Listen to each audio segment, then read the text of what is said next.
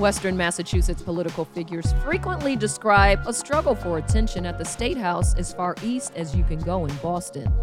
This century, only one political figure from the 4 counties that make up Western Massachusetts has held any of those statewide offices. This is And Another Thing from New England Public Media. With Maya Schrader, I'm Derek Kennedy. Jane Swift stood out on Beacon Hill for other reasons, too. She's a woman, she's a Republican, and she came to political prominence at a fairly young age.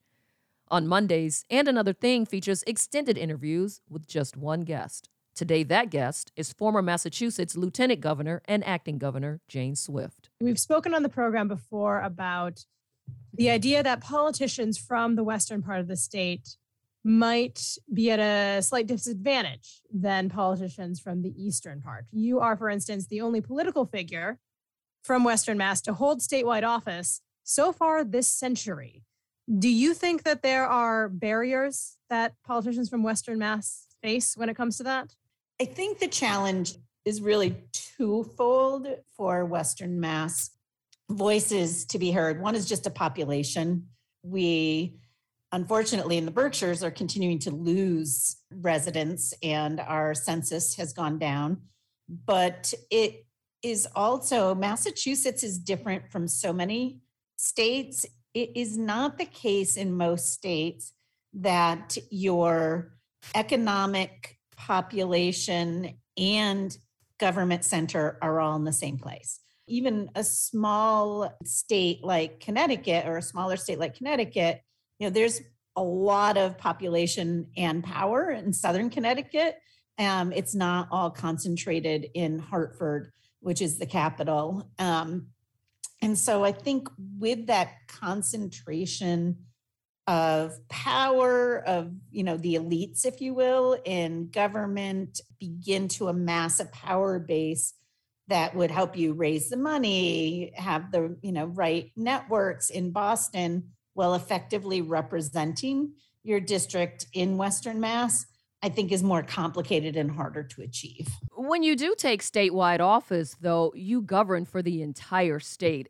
Is that harder than people think it is? So one of the things that was so fascinating to me when I ran statewide is just how pervasive the we're ignored by Boston sentiment was beyond Western Massachusetts. So the South Coast region, New Bedford, Fall River, clearly have that same complaint. Folks who live up closer to the New Hampshire border and Essex County, have some of this, they're different issues that they feel are being ignored, but the same narrative of, gee, Boston gets everything and we're ignored. You were first elected, you became a state senator at age 25. You were the youngest woman to be elected at that point, and you came from Western Mass, you were female, and you were a Republican. Did you find challenges in bringing those identities to Beacon Hill? So yes and no. One of the things I always tell young women in particular is, in many ways, well, there may have been parts of getting elected that were different, some ways different good, some ways different bad for me.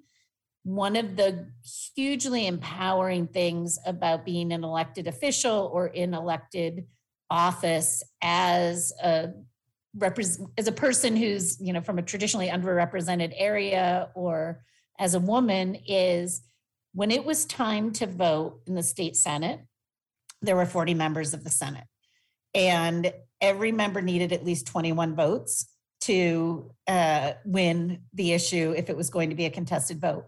My vote didn't count for a half. My vote didn't count for 2. My vote counted for 1. And so you can draw enormous confidence and power from that. Now, I think, there are also things that you can either choose to see as a slight or an advantage. So if I was coming into the State House back in the day when we used to commute with sneakers, which I'm showing how old I am, you can see it in the movies, Maya. I could stand in an elevator in the State House and a lot of people would not realize I was a member of the Senate. both because I was younger, because being from Western Mass, they hadn't really been familiar with me. I picked up a lot of great information in elevators. This is the And Another Thing Monday conversation with just one guest. With Maya Schrader, I'm Dara Kennedy. Today we're speaking with former acting Massachusetts Governor Jane Swift about how Western Massachusetts political figures get attention on Beacon Hill, and next about her political success as a state lawmaker from North Adams at a young age. One of the things, and this really, the groundwork was laid for this when I ran for Congress, because both my Senate district encompassed a large geographic base, but the first congressional district, which is now, I think, been redistricted twice since then, but spanned all the way to Leominster and Fitchburg. And one of the, I think, advantages of knowing there's things you don't know is that you spend a lot more time listening, which is a really effective leadership tool if underutilized sometimes in politics. But going and genuinely listening to folks, making connections to your own experience or acknowledging that that's not your experience. I think whenever you're from either a geographically or a persona who's been traditionally underrepresented, and you're used to having individuals not understand the issues that you're grappling with, I think that has a really important complementary impact on you, that you realize you don't know everything about the other person either. And so it does motivate you to listen more, which can lead to deeper connections. I can still recite all kinds of really interesting facts about obscure parts and people in Massachusetts. And I just found that such a privilege that people would tell you what mattered both to their families as well as to their region.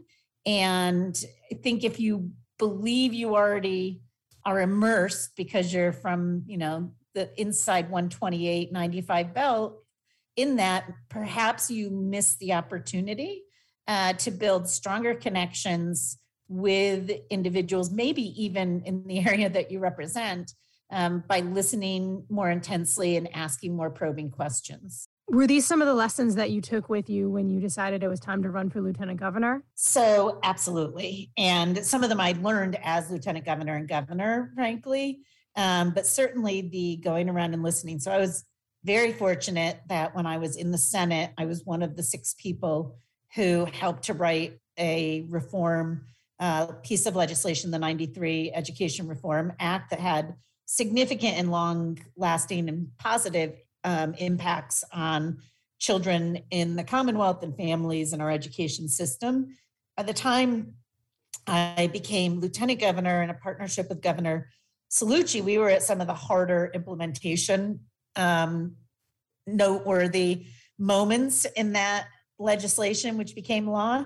And Governor Cellucci empowered me to travel around the state and meet with education stakeholders, parents, teachers, principals. And it was such an interesting opportunity. So I definitely drew on those sort of I need to listen, right? Skills that I'd used when I ran for Congress to understand better. But also it was the going from being in the legislature where you pass legislation to then being part of the executive branch where you have to work through the implementation issues. And so that was, just one example of having gone from being part of the, body that decided whether or not to start a new program or to change a particular law. And as we've said, right, doing it from the more narrow perspective of Western Massachusetts to then being part of the branch of government that does the implementation and seeing the actual friction points. This is And Another Thing from New England Public Media.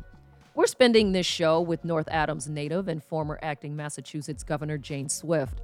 Still to come, what she learned from her experiences in the corner office at the State House. You're listening to a previous broadcast of And Another Thing.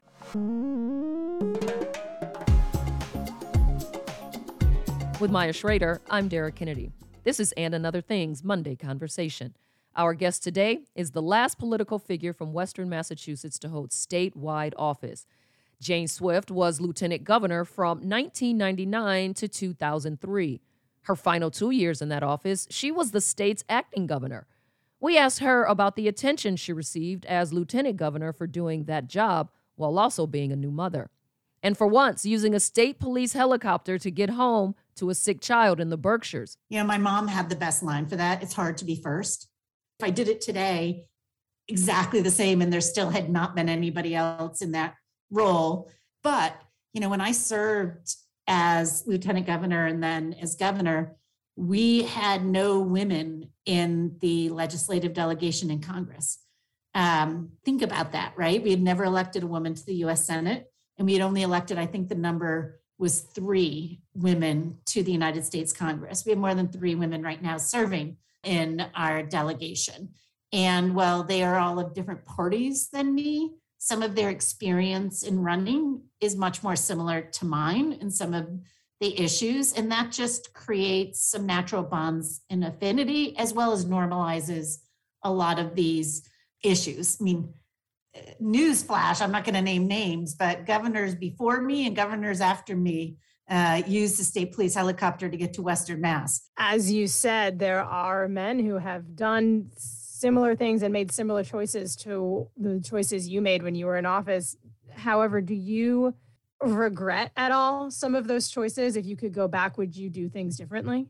So I never have regretted having children. I've never regretted being a mom and a governor at the same time, because I always said that I was a better governor, I believe, because I had those experiences. And I was a better and continue to be a better mother because of some of the experiences I had. And I mentor a lot of young women professionals, and I'm able now, and they know I have, you know, the legit scars to prove it, to say, guess what, right? It all turned out okay. If you are just joining us, we are joined by former Lieutenant Governor of Massachusetts and subsequent Governor Jane Swift.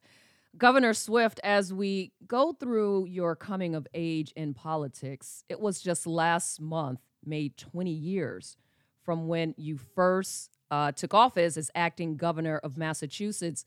That's significant because it was only 5 months in when 9/11 happened and you were running the state.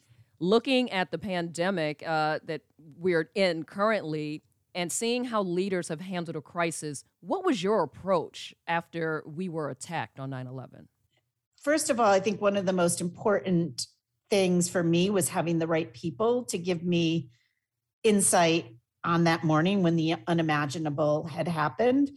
And one of the issues that is so hard in the midst of a crisis for leaders to get right is you have to make decisions. You have to make them quickly.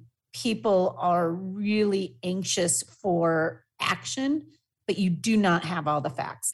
And I think certainly that is a consistent challenge from what happened, particularly in the early days of the pandemic, but even still, as science gives us more information about this virus, as well as some of the impacts of the public actions that were taken.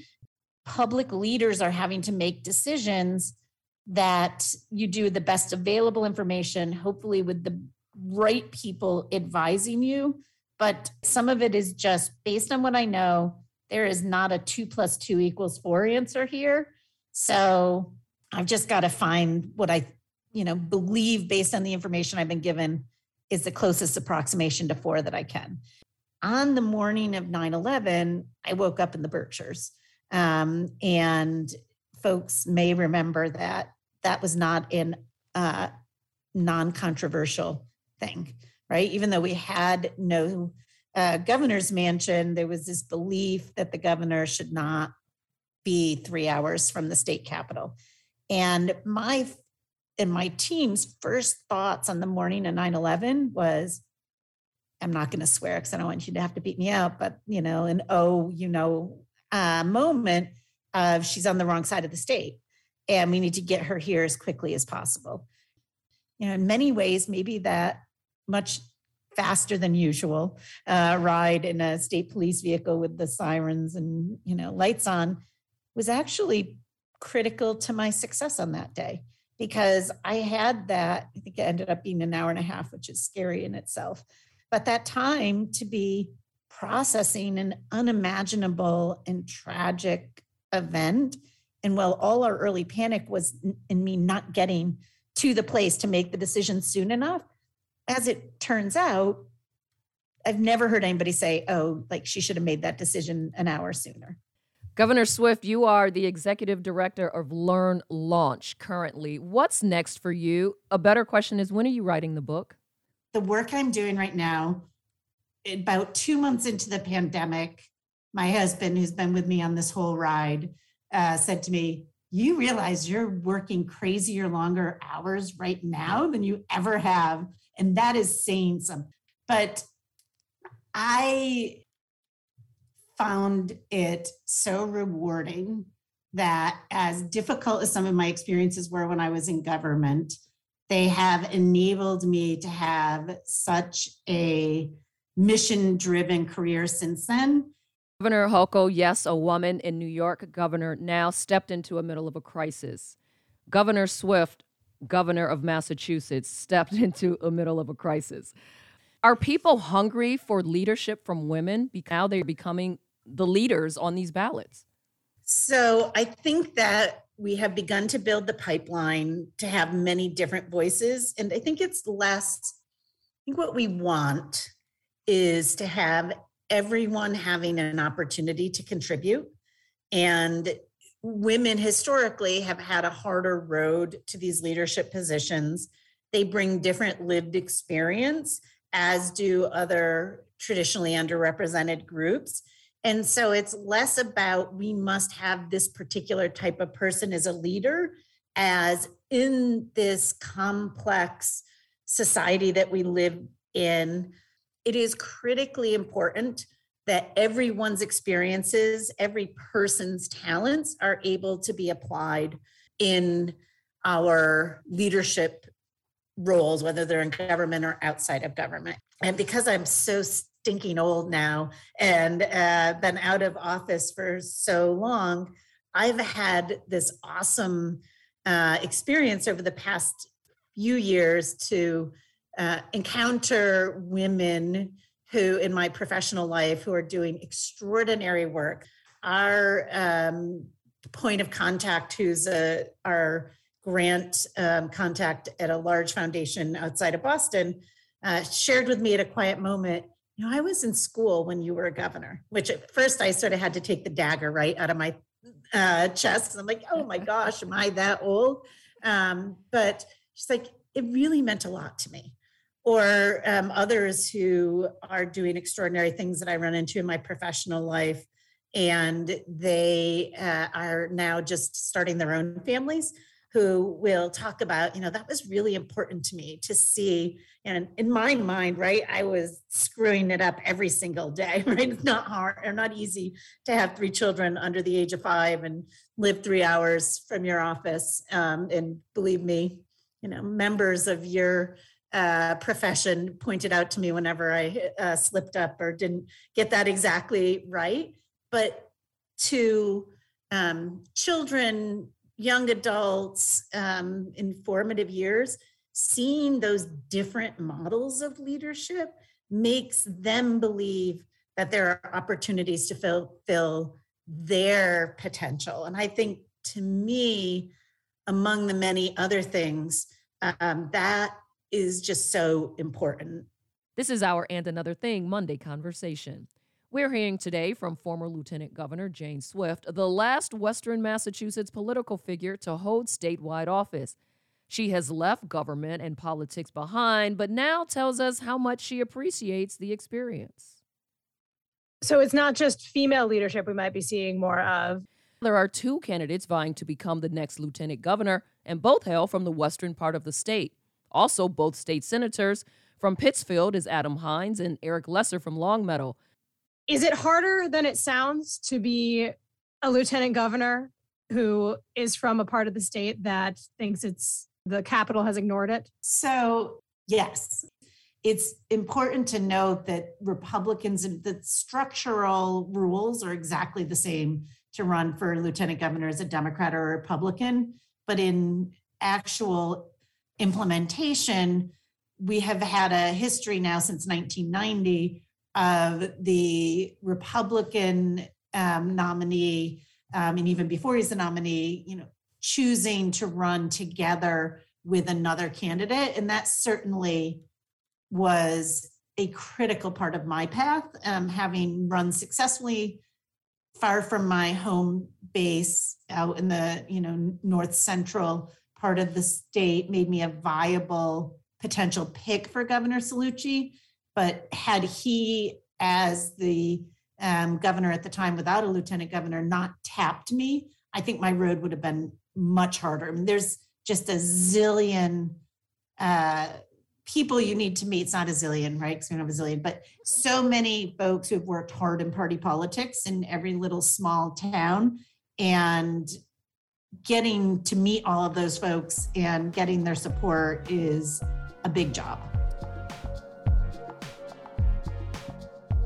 Our Monday conversation guest on And Another Thing has been North Adams native, former Massachusetts Lieutenant Governor, and Acting Governor Jane Swift. She's now the president and CEO of Learning Launch Institute. Thank you for having me. Thanks for tuning in for this edition of And Another Thing. We hope you'll join us again soon. Remember to send us your comments and suggestions for topics that you'd like to discuss. You can email us at andanotherthing@nepm.org. I'm Dara Kennedy. And I'm Maya Schwader with And Another Thing from New England Public Media.